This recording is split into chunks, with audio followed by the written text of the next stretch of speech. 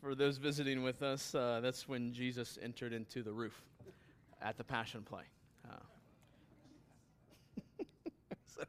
Anyways, real quick, as a form of introduction, I'd like to tell you that my really good friend John is going to be delivering the word to us this morning. John has had a very huge part in impacting my life over the past year, and God has used him in many ways to do that, and then through me impact our church.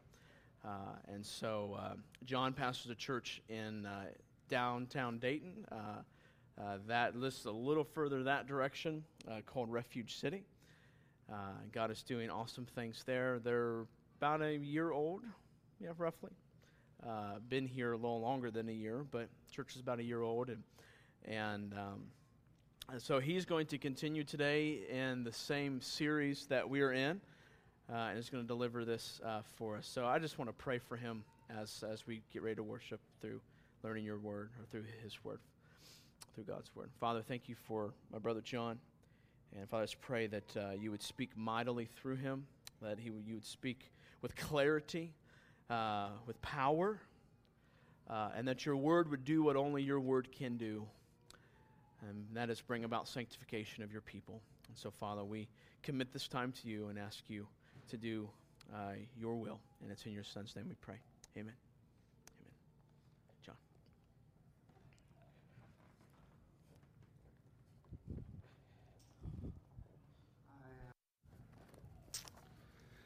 I'm excited to be here. It should be hopefully a good time. Be interesting, at least. I've been trying to study this topic and see in what ways I can help you guys understand prophecy in the Bible.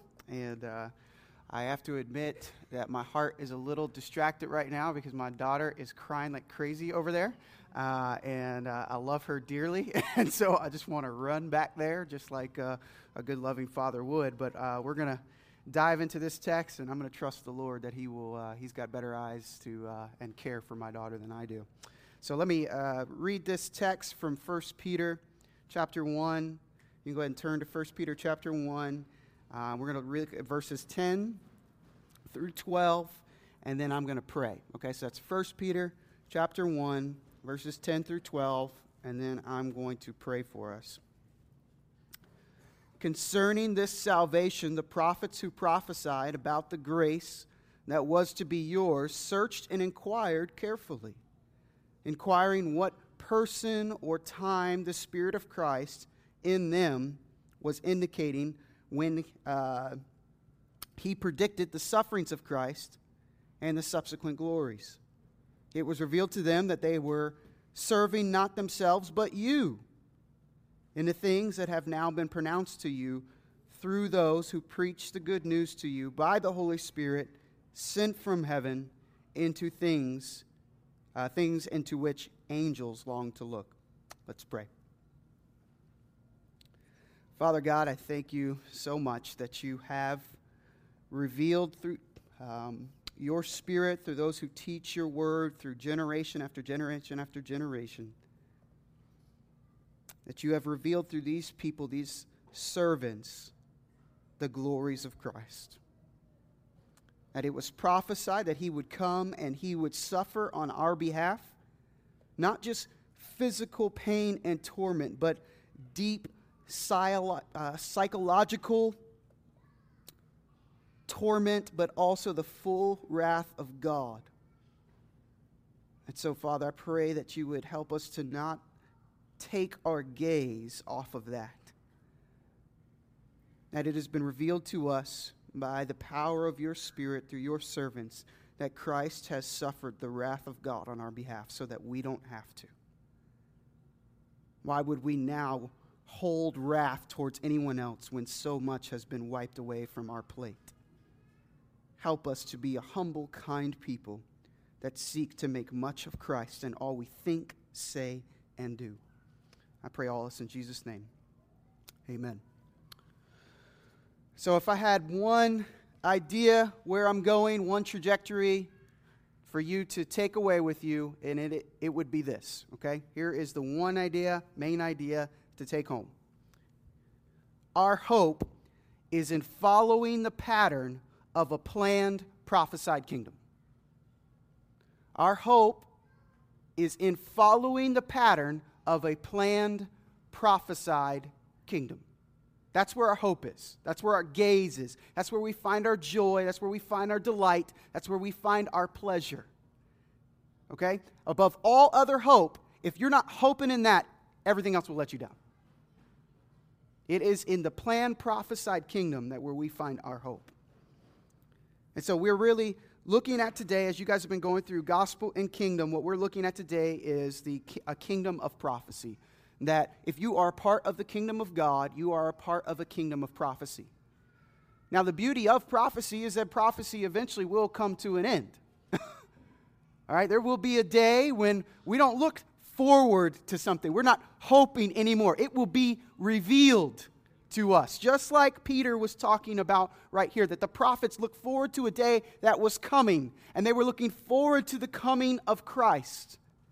We also, just like the prophets, look forward to a day that's coming. We're looking forward to a coming kingdom. We're looking forward to Christ being revealed. All of our joy, all of our hope, everything is displayed through Him. That is our hope, friends. And so, the first thing I'd like to do is what we're going to do today is we're going to kind of go through looking at what kind of the prophetic literature looks like and what it sounds like and what a biblical prophet is. And then we're going to wrap all that up and show how Christ displays it all perfectly. Okay, so that's where we're going today. That's what I'm going to try to do for you guys today. Hopefully, I'll do it in a short amount of time and not at an hour and 15 minutes, right? So, just a little stab at your pastor, who I love dearly. All right. First, let's define a biblical prophet. What is a prophet? We've got to ask ourselves this from the beginning, okay? And it seems as if I'm understanding the Bible correctly, if I'm understanding these books I read that Matt assigned me to read during this time so that I could preach this sermon for you.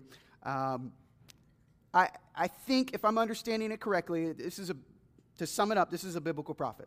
One who speaks on behalf of another. That's it. Okay? Now that another is God.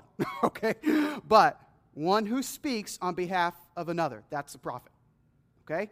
Now, the funky thing is when you think prophecy, sometimes you've got a presupposition in your mind. Okay? You start going to all these weird images maybe, right? And you think prophecy and you're thinking maybe John the Baptist, just decked out in some skins. He's eating honey. He's got a real rugged, looking like he just came back from Haiti or something. Real rugged looking guy, right? And you're thinking, man, this guy's a nut job, okay? He doesn't take a bath. He's got some crazy dread thing going on. And that's what maybe you think of, because, a lot of the prophets were like that. They were a little shabby looking, right? Okay, and we always think about, they're talking about something coming in the future. That is not the definition of a biblical prophet. They're not always talking about things coming in the future. Sometimes, in fact, the majority of the time, they're talking about what's right there in front of them. They're dealing with present circumstances and trying to say, I'm here to speak on behalf of God. Okay? So, in 1 Peter chapter 10, let's go for 1 Peter chapter 1, verses 10 through 12. This is, he says, concerning this salvation, the prophets who prophesied about the grace that was to be yours, searched and inquired carefully. Okay? And they're inquiring what person or what time this Spirit of Christ that was indicated in them would be predicted the sufferings of Christ, the subsequent glories. Okay, so clearly we do see, right from this text, that the prophets do talk about things in the future. Okay, they're definitely talking about things that are coming. They're looking forward to things that are coming. That's definitely something that prophets talk about. But turn with me really, I'm actually going to have a lot of text today, okay? So if you're if you did Bible drill growing up, you can try to keep up with me, and that'd be great. But I did send them to Rusty, and they should be hopefully up on the screen for you, okay? So you can just write them down and go check them later and make sure I didn't say some heresy or something, okay? All right, so 2 Peter, if you want to turn over to 2 Peter chapter 1, verse 21, Peter continues to talk about prophecy, and he says this. I think this is helpful for us getting this idea of what a biblical prophet is. For no prophecy was ever pronounced by the will of man, but men who spoke from God as they were carried along by the Holy Spirit, who is also God. Okay, we need to have a good Trinitarian theology. So he's basically saying God told him to speak it. He really told him to speak it. Okay, this is all these words that you hear. These biblical prophets speak on behalf of God. I promise you. All right. All right. So I'm telling you, God the Father told him, and it was through the Spirit, who is also God. All right. So we see that Peter seems to understand that biblical prophet is just someone who speaks on behalf of God. We also see in Jeremiah chapter 1. Verse 4, it says this, now the word of the Lord came to me, saying. Jeremiah seems to understand his book that he wrote of the Bible as the word of the Lord came to him, that he's speaking on behalf of God. He's not just coming up with these words himself. He's inspired by God to write down what he's supposed to write down. Theologians would call this special revelation. Okay? This is special revelation, that God has revealed himself in a special way. This is not just general revelation that I can look at a tree and say, okay, I wonder how that tree got there. Maybe there was someone who created that. That's called general revelation. This is special revelation, that God has spoken through someone a word to us. Okay, and so the word of the Lord came to me saying, I remember thinking about this idea when I was actually going right over here to Wright State, that my communications professor said, hey, whenever you read something, you need to take the author for what he says and not what you think he says. Okay? And so I actually kindly went up to the professor and I said, okay, well, if I read the Bible then that way, and if the writer says the Lord said, did he say it? He's like, well, I guess if you want to take it that way, I'm just like, hey, buddy, I'm just taking you to your logical conclusion. God said it, right? That's what the author wrote down. He said, this is the Lord that said this, right? And so we've got to take the author at his word.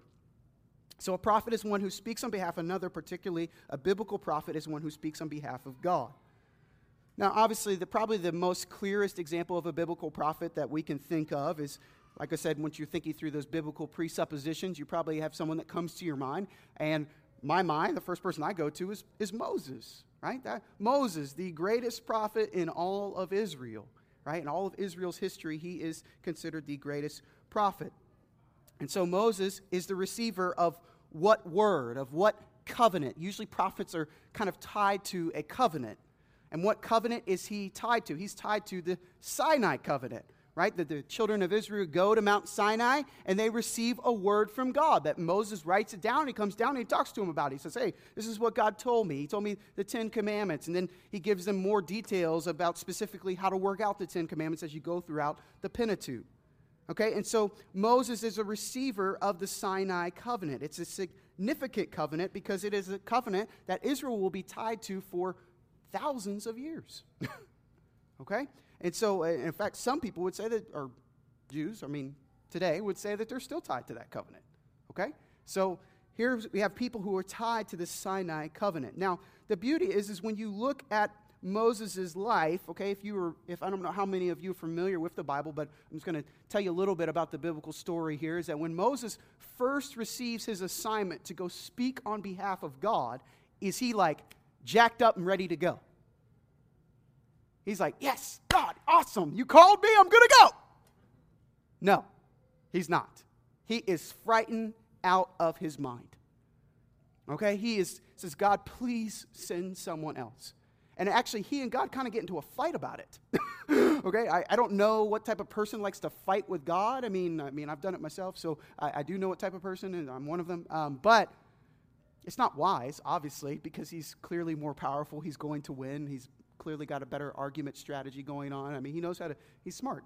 He created me, right? So he knows how my brain works. Okay, so anyway, that was a really bad rabbit trail.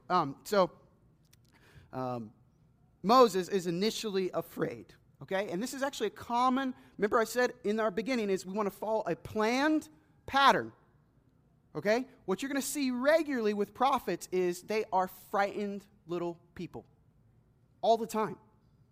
prophets regularly do not want to go because they know if they have to speak on behalf of God, people are going to ostracize them. People are going to tell them they're false. You're wrong. God told you that? Seriously?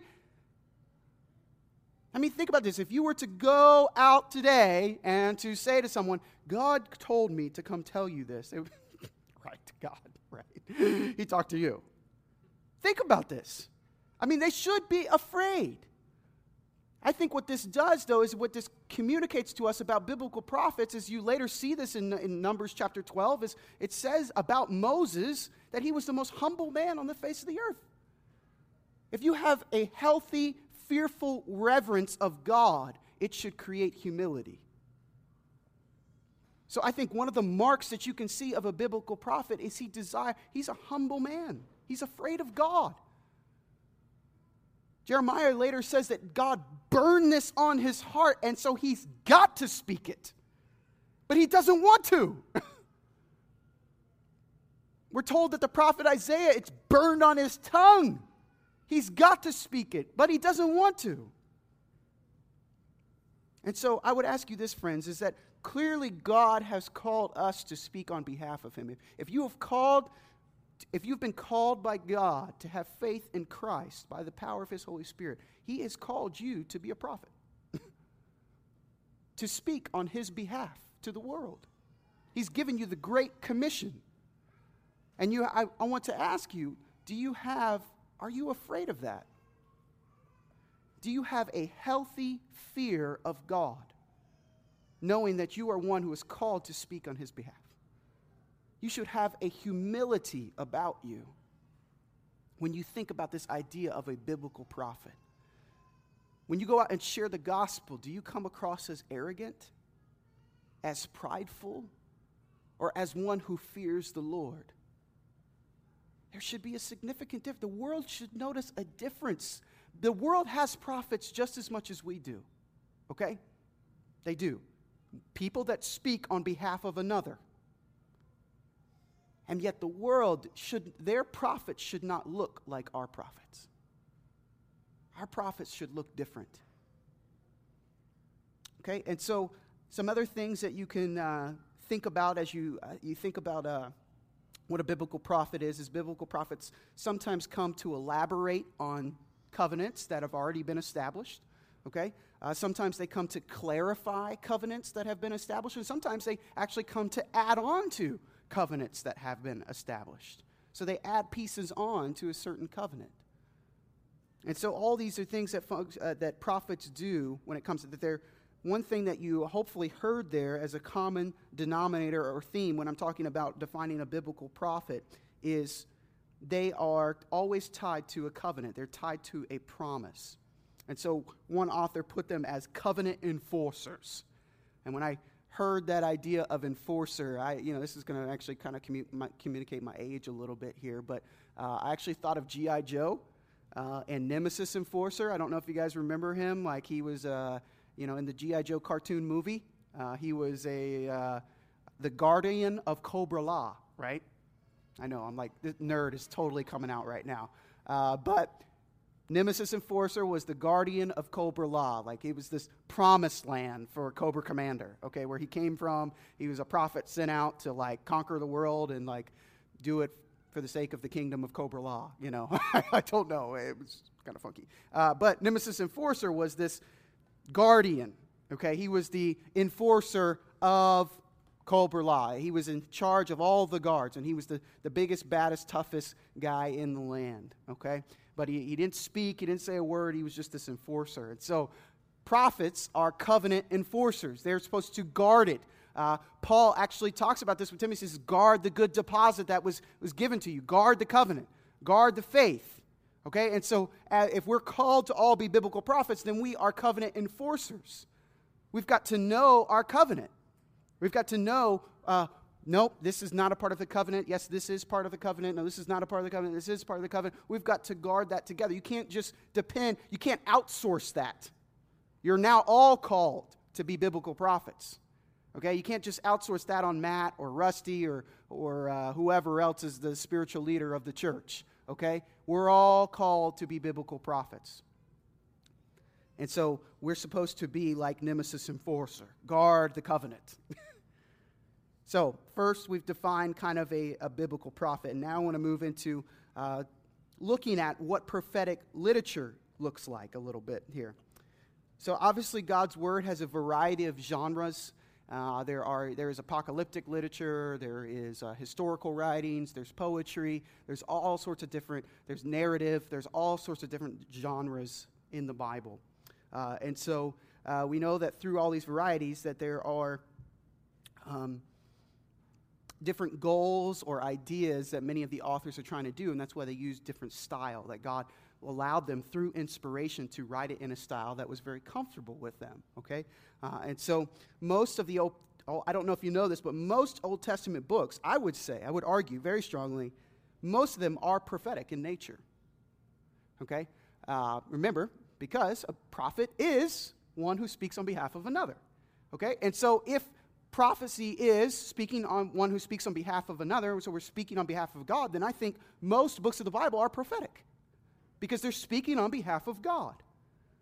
And so it's actually interesting that when you look at the Hebrew canon, which is called the Tanakh, okay, it's basically broken up into three major parts here, and that would be the Torah, and that would be the prophets and the writings. Okay, the T stands for Torah in Tanakh, and the N stands for some Hebrew word I don't know how to pronounce, and the K stands for some Hebrew word that I don't know how to pronounce. So, but the N means in Hebrew, whatever, I think it's like Nephim or Nephim, or I don't remember what, Zach's shaking his head like I'm way off. So, but I didn't write it down because I was like, I'm not going to try to pronounce that at all.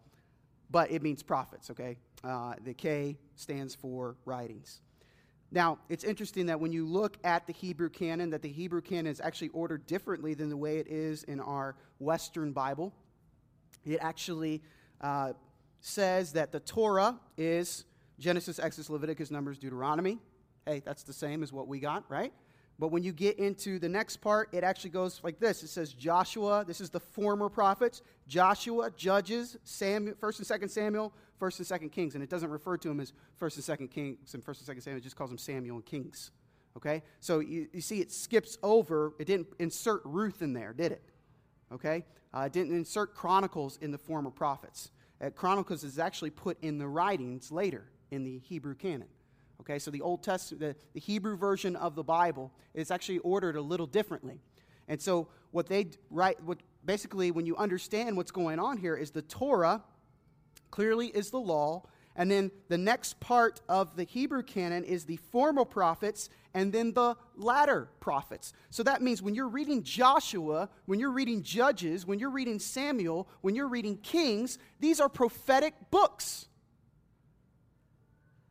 Why else would the Hebrews put it as the former prophets? Okay, so if you're reading 1st and 2nd Samuel, it's a prophetic book. All right? It is that 1st and 2nd Kings is seen as a prophetic book.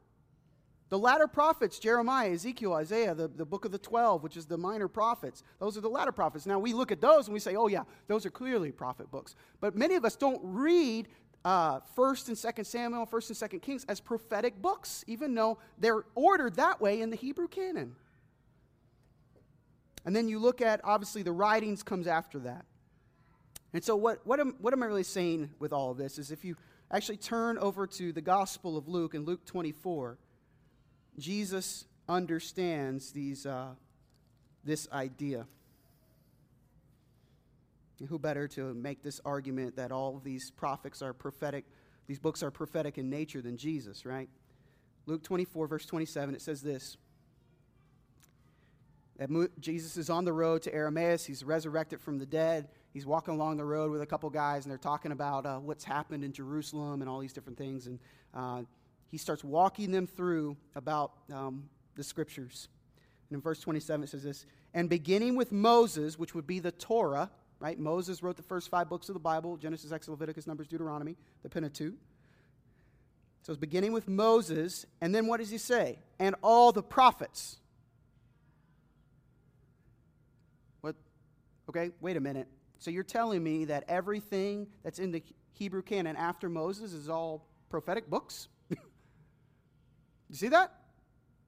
Luke seems to indicate, he says, Moses and the prophets. And then Moses is a what? He's a prophet. And he even wrote these first, so they're all prophetic. Okay, and then what is he clearly saying about all the Jesus? Why is Jesus doing this? And he interprets in them all the scriptures, things concerning himself. Remember, a prophet is one who speaks on behalf of another. So the Old Testament is about what? Jesus. People are talking about Jesus all throughout the Old Testament. The Old Testament is about Jesus. If you have not gotten that yet, get it today. It is about Jesus. Every little iota, every word, you need to try to figure out how is this connecting me to Jesus or connecting me to the ministry of Jesus. Because that seems to be the way Jesus understands the Old Testament. And guess what? Jesus wrote the Old Testament. So I think he probably understands it a little better than we do. Right? It's going back to what my communications professor said. I need to take it for the author's intent. Jesus is actually the divine author. So he seems to understand that this is all about him. Now, it's also important to understand that prophecy is progressive.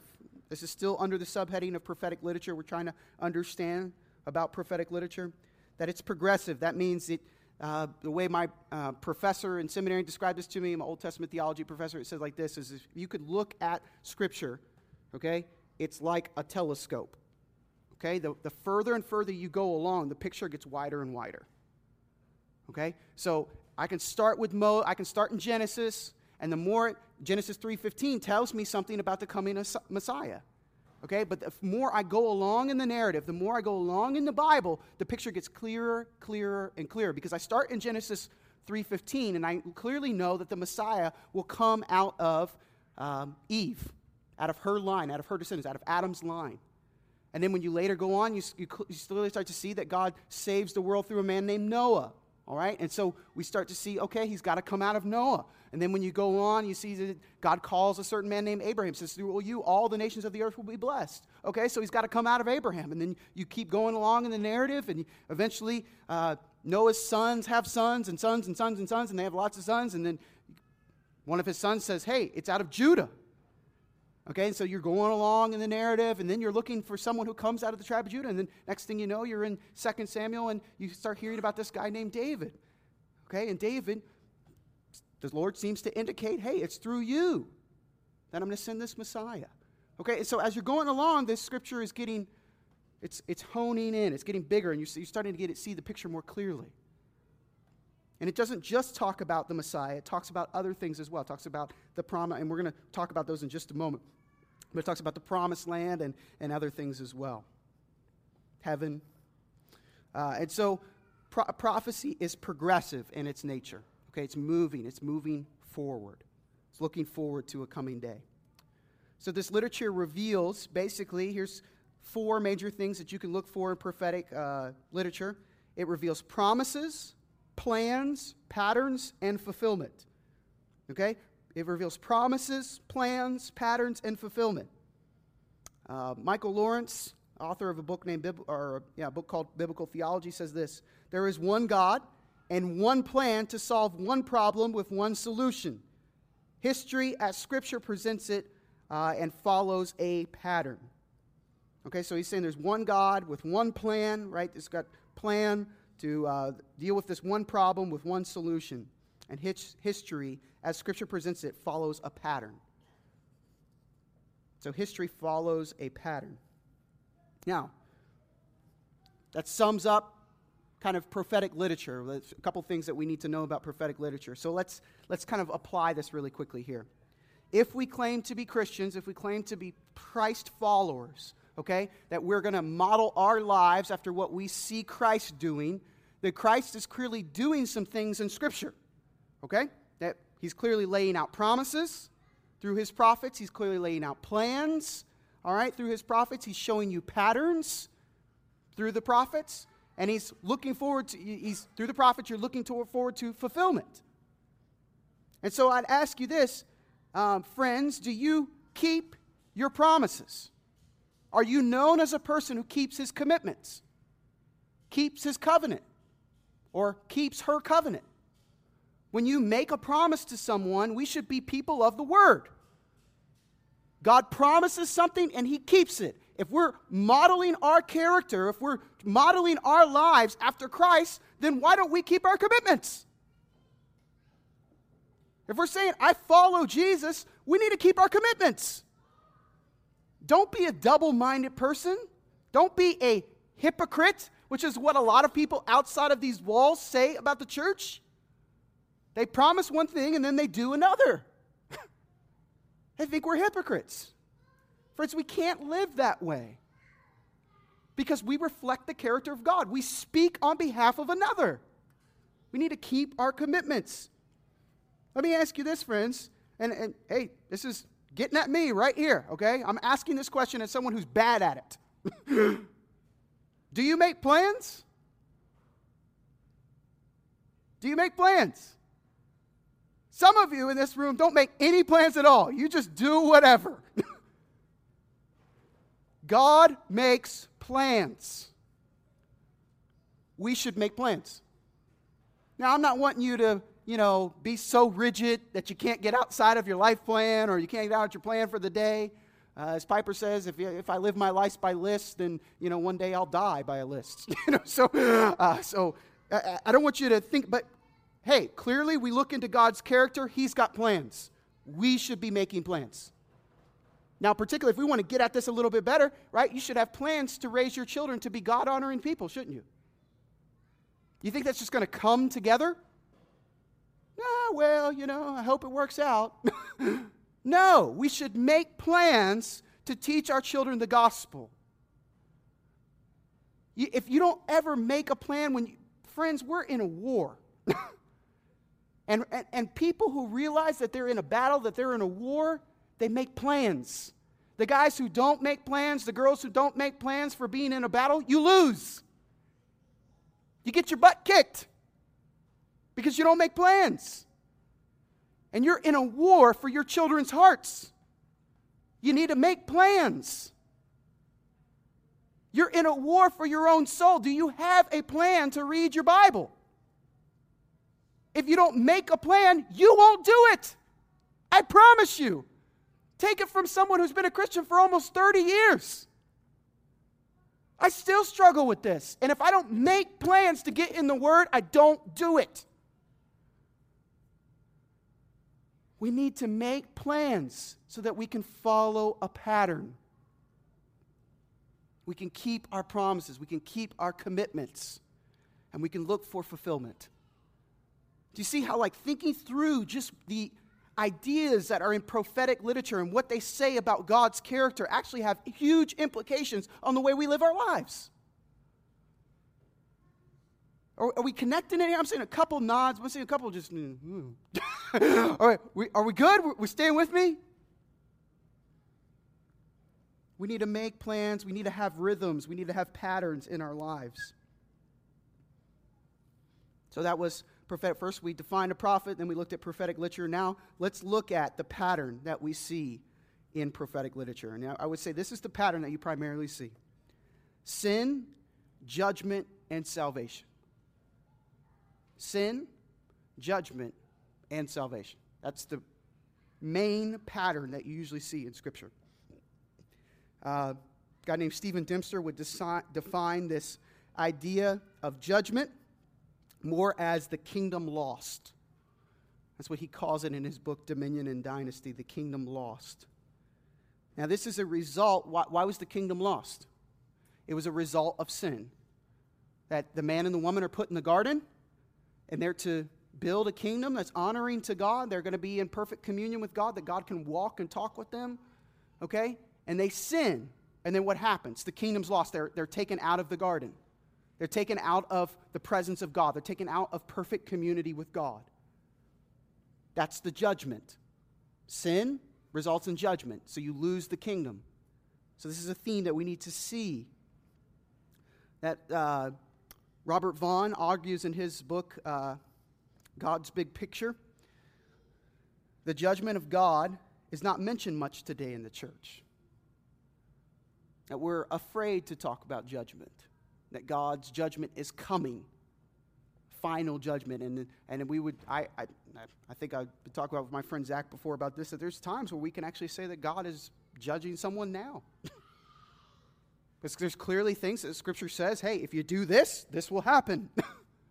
That's God's judgment. That's not you trying to judge the person or to condemn them, but that's God.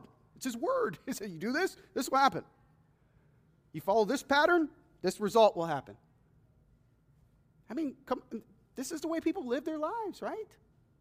A lot of people do things and a judgment happens. There's consequences to our actions. But even though I don't think the judgment of God is preached much in the church today, I do think that most people, and I think this is where you can get at this idea of judgment when you're talking to your unbelieving friends or when you're even talking to each other. If you're, in danger of, coming down as a condemning person or, a judgmental person, I think this is a way you can kind of get around here. And it's through this kingdom lost idea. I think most people today understand that the kingdom has been lost. Now, why am I saying this? Is if you walk up to anybody in a coffee shop, you go right over to Starbucks, or you go over to one of the campuses here, or you go to work, you could ask somebody, hey, you think the world's doing okay? You think everything's right? Think it's perfect? And what would they say? Nope. It's not perfect. No, we got some problems. That's the kingdom lost, friends. That's where that idea comes from. This is general revelation. People get it that things are not the way that they should be. A child gets that.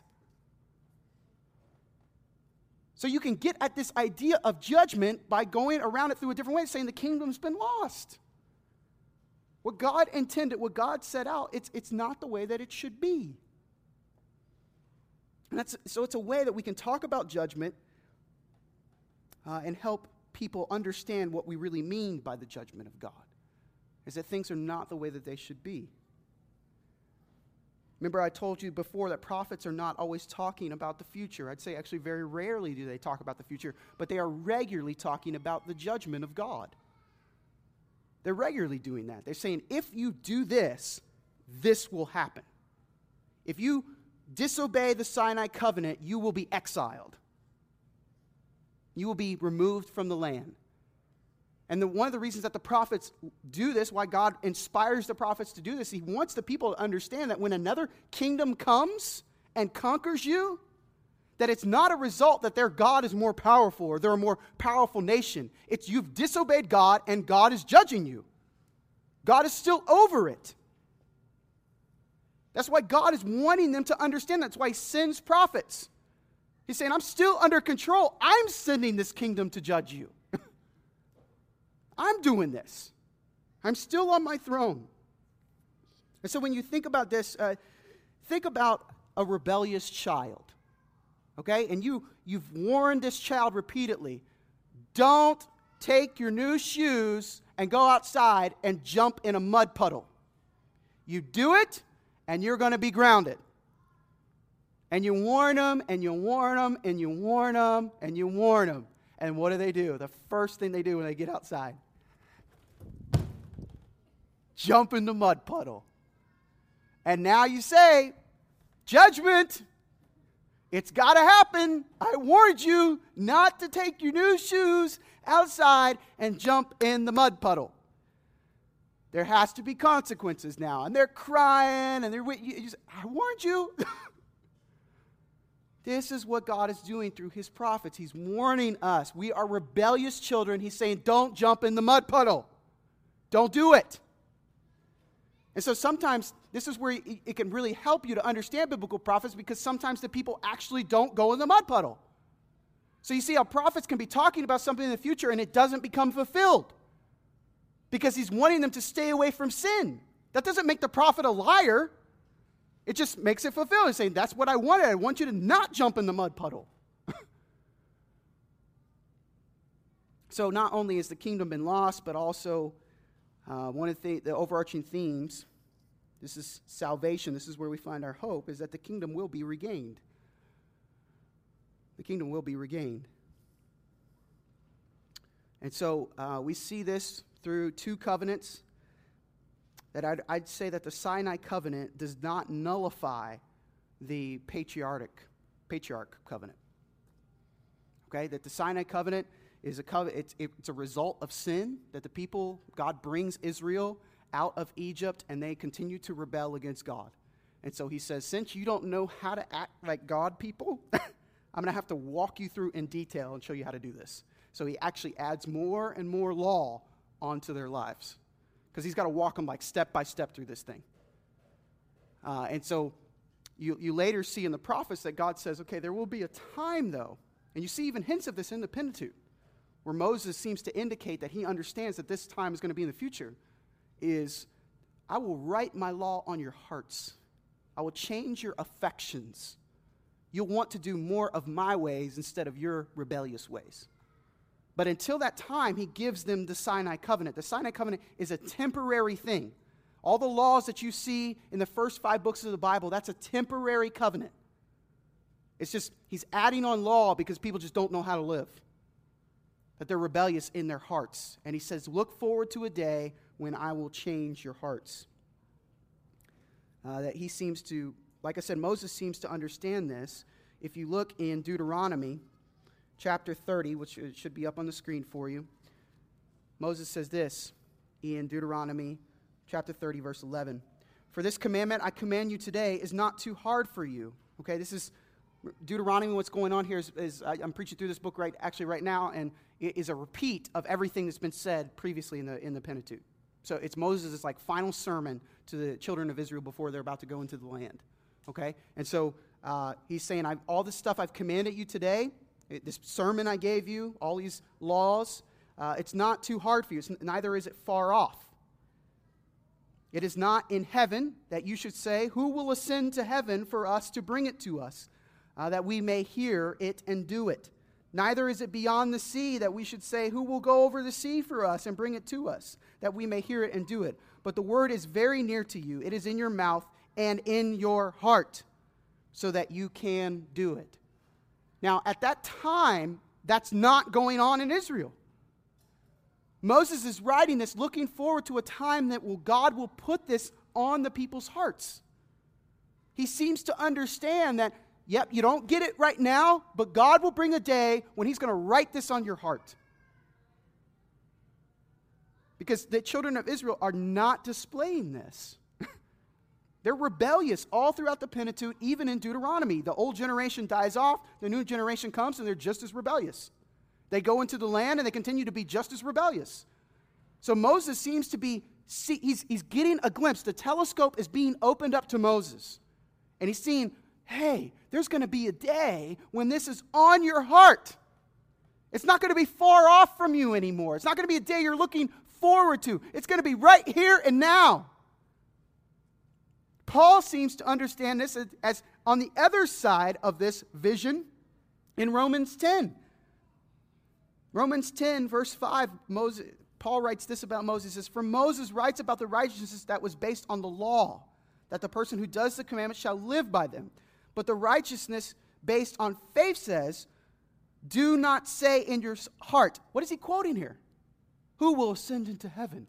Where did I just read that from? Deuteronomy. Paul is going back and he's reading Deuteronomy, and he seems to understand this as this was about Christ. This is about the new covenant. Who will ascend into heaven? That is to bring Christ down. Or who will descend into the abyss or the sea? That is to bring Christ up from the dead. In verse 8, but what does it say? The word is near you, in your mouth and in your heart. That is the word of faith that we proclaim. Because if you confess with your mouth that Jesus is Lord and believe in your heart that God raised him from the dead, you will be saved. For with the heart one believes and is justified, in the mouth one confesses and saved. For the scripture says, for anyone who believes in him will not be put to shame. For there is no distinction between Jew and Greek, for the same Lord is Lord of all, bestowing his riches on all who call on him. For everyone who calls on the name of the Lord will be saved. Paul is going back and he's reading Moses, and he's understanding that this has to do with Christ. Christ is the one who descends down from heaven. Christ is the one the sea is always a symbol of the dead. You see that in the book of Revelation, which is also a prophetic book. And so Christ is raised from the dead. Paul seems he's a very good Hebrew. He understands his Bible. And so he realizes that the kingdom can be regained. That Revelation is progressing, that they're looking forward to a new Exodus that will happen. They're looking forward to a new prophet. They're looking forward to a new covenant. They're looking forward to a new king. They're looking forward to a new kingdom and even a new creation. And I would say that when you think about that word new Exodus, new prophet, new covenant, et cetera, et cetera, et cetera, I don't think it's necessarily, I mean new, I mean better. But clearly Israel was given a king, wasn't it? Given several kings. That was prophesied and it happened. They were given a kingdom, weren't they? They're given a kingdom, but it's really not a new, it's a better. The better king is Jesus. The better kingdom is the kingdom under Jesus' leadership. The better creation is the creation that Jesus is creating through the Holy Spirit. And so we see Revelation is progressing. Not only do we see the kingdom lost, we see the kingdom regained, but we also see, just to wrap up a couple themes that we see in prophetic writing, is we see the prophets regularly talking about the genealogy. Okay, so they're following a line. I talked about that a little bit earlier. They're following, Adam's son, and then Noah's son, Abraham's son, David's son, right? So we get that there's a certain line that they're following. That there seems to be a remnant that God says he will keep for himself in texts like Jeremiah 16, verses 14 through 15. I'm not going to read that. There seems to be a servant that will come in Isaiah 52, 13 through 53, 12. It's really interesting that when Isaiah talks about this servant that's coming, he uses this perfect tense in Hebrew. And this perfect tense means that it's a future event that's already taken place. That's what perfect tense in Hebrew means. It's a future event that's already taken place. And so really when Isaiah's writing this down about this suffering servant, God sees, hey, this has already taken place in my mind. And so he sees that he's going to send his son. We also see that God will save a remnant from the nations, as we see in Isaiah 49:6. That's a promise. Like I said, it's not a new covenant, it's a better covenant, right? And that's really just going back to the covenant given to Abraham, that through you all the nations of the earth will be blessed, as we see in Genesis 12:3. We also not only see genealogy, but we also see geography. That God promises that there will be a new temple and a new creation. There will be a new land that God's people live in. We see in Ezekiel 40 through 48, that Ezekiel seems to, as the picture's getting opened up, he's starting to see the telescope, okay? It's getting broader, that he sees this new massive temple. He sees new creation, and he sees a language of a river and a garden, and he sees this massive city with this huge temple in it, and he's seeing this great vision. Now, as far as I know, what Ezekiel describes in the book of Ezekiel has never been seen on the face of the earth. Now, when you get to the end of the Bible, which is actually 2 Chronicles, okay, and Cyrus gives the decree for the Israelites to go back into the land and to build the temple, they're trying to live out this Ezekiel prophetic narrative, okay? They're trying to rebuild the temple, but every scholar, every liberal conservative says the temple that they built fails in comparison. It's not even close to the vision that Ezekiel saw. I mean, this temple that Ezekiel saw was massive. I heard one scholar say that it would literally run from the tip of North America to the tip of South America. That's how massive the temple would be. Big, huge temple. So we've never seen anything like that on the face of the earth. I don't know. I mean, I haven't. Have you? Okay, yeah. So we're all good. Nobody's seen that. And so he's looking forward to new creation, that the author of Revelation seems to indicate that he understands this. John, the author of Revelation, says this in John 21:22. And the city had no need of the sun or the moon to shine on it, for the glory of God gives light. Its lamp is the Lamb. That cannot be the right quote.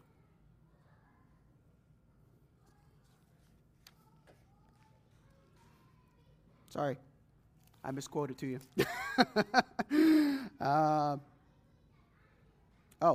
Yep, I didn't write it down right. It is 21:22.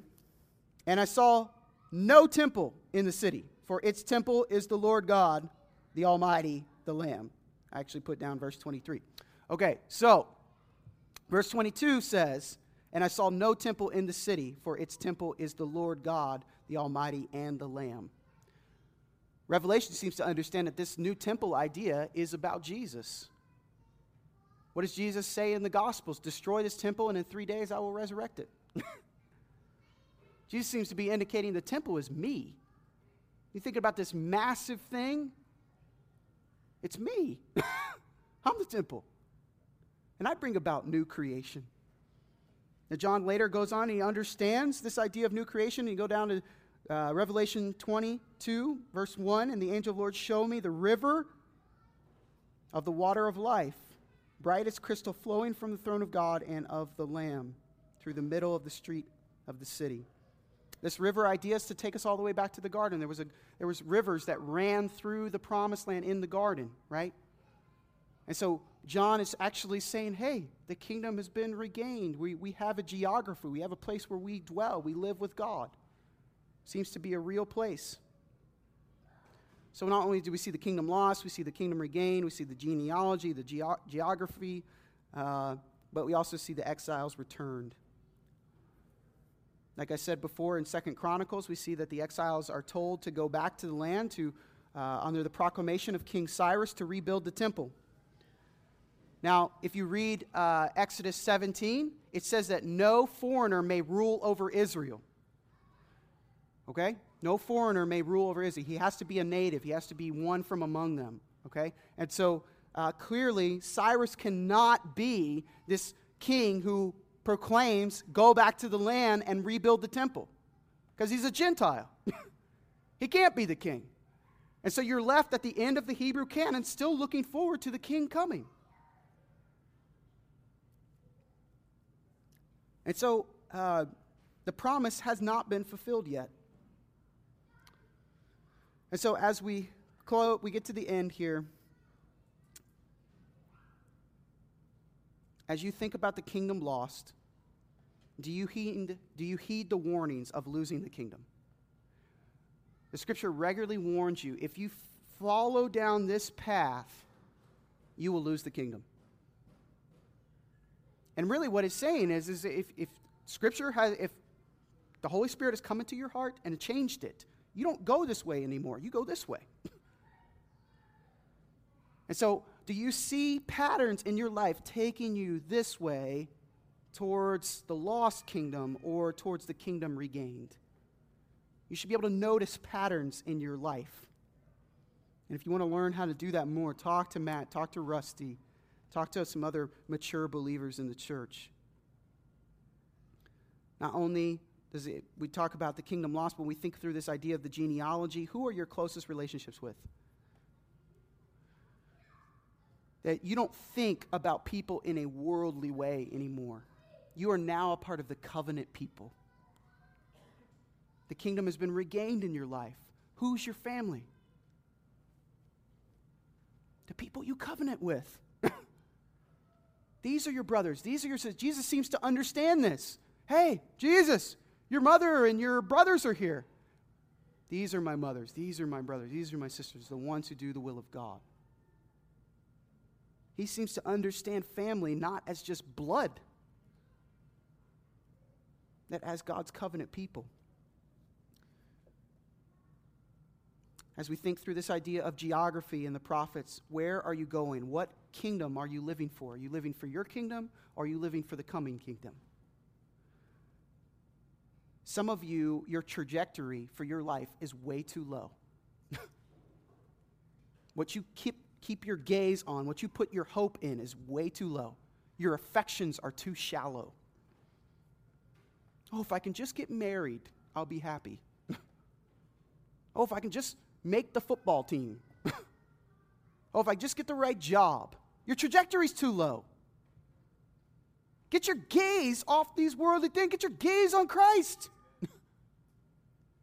Those things will never make you happy.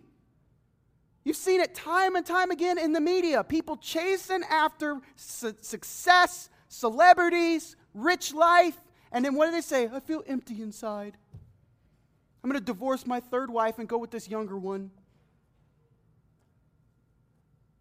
They're never happy.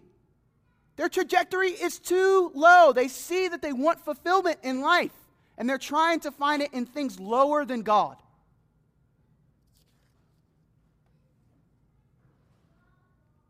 Get your gaze off of those things. Stop just thinking about your retirement.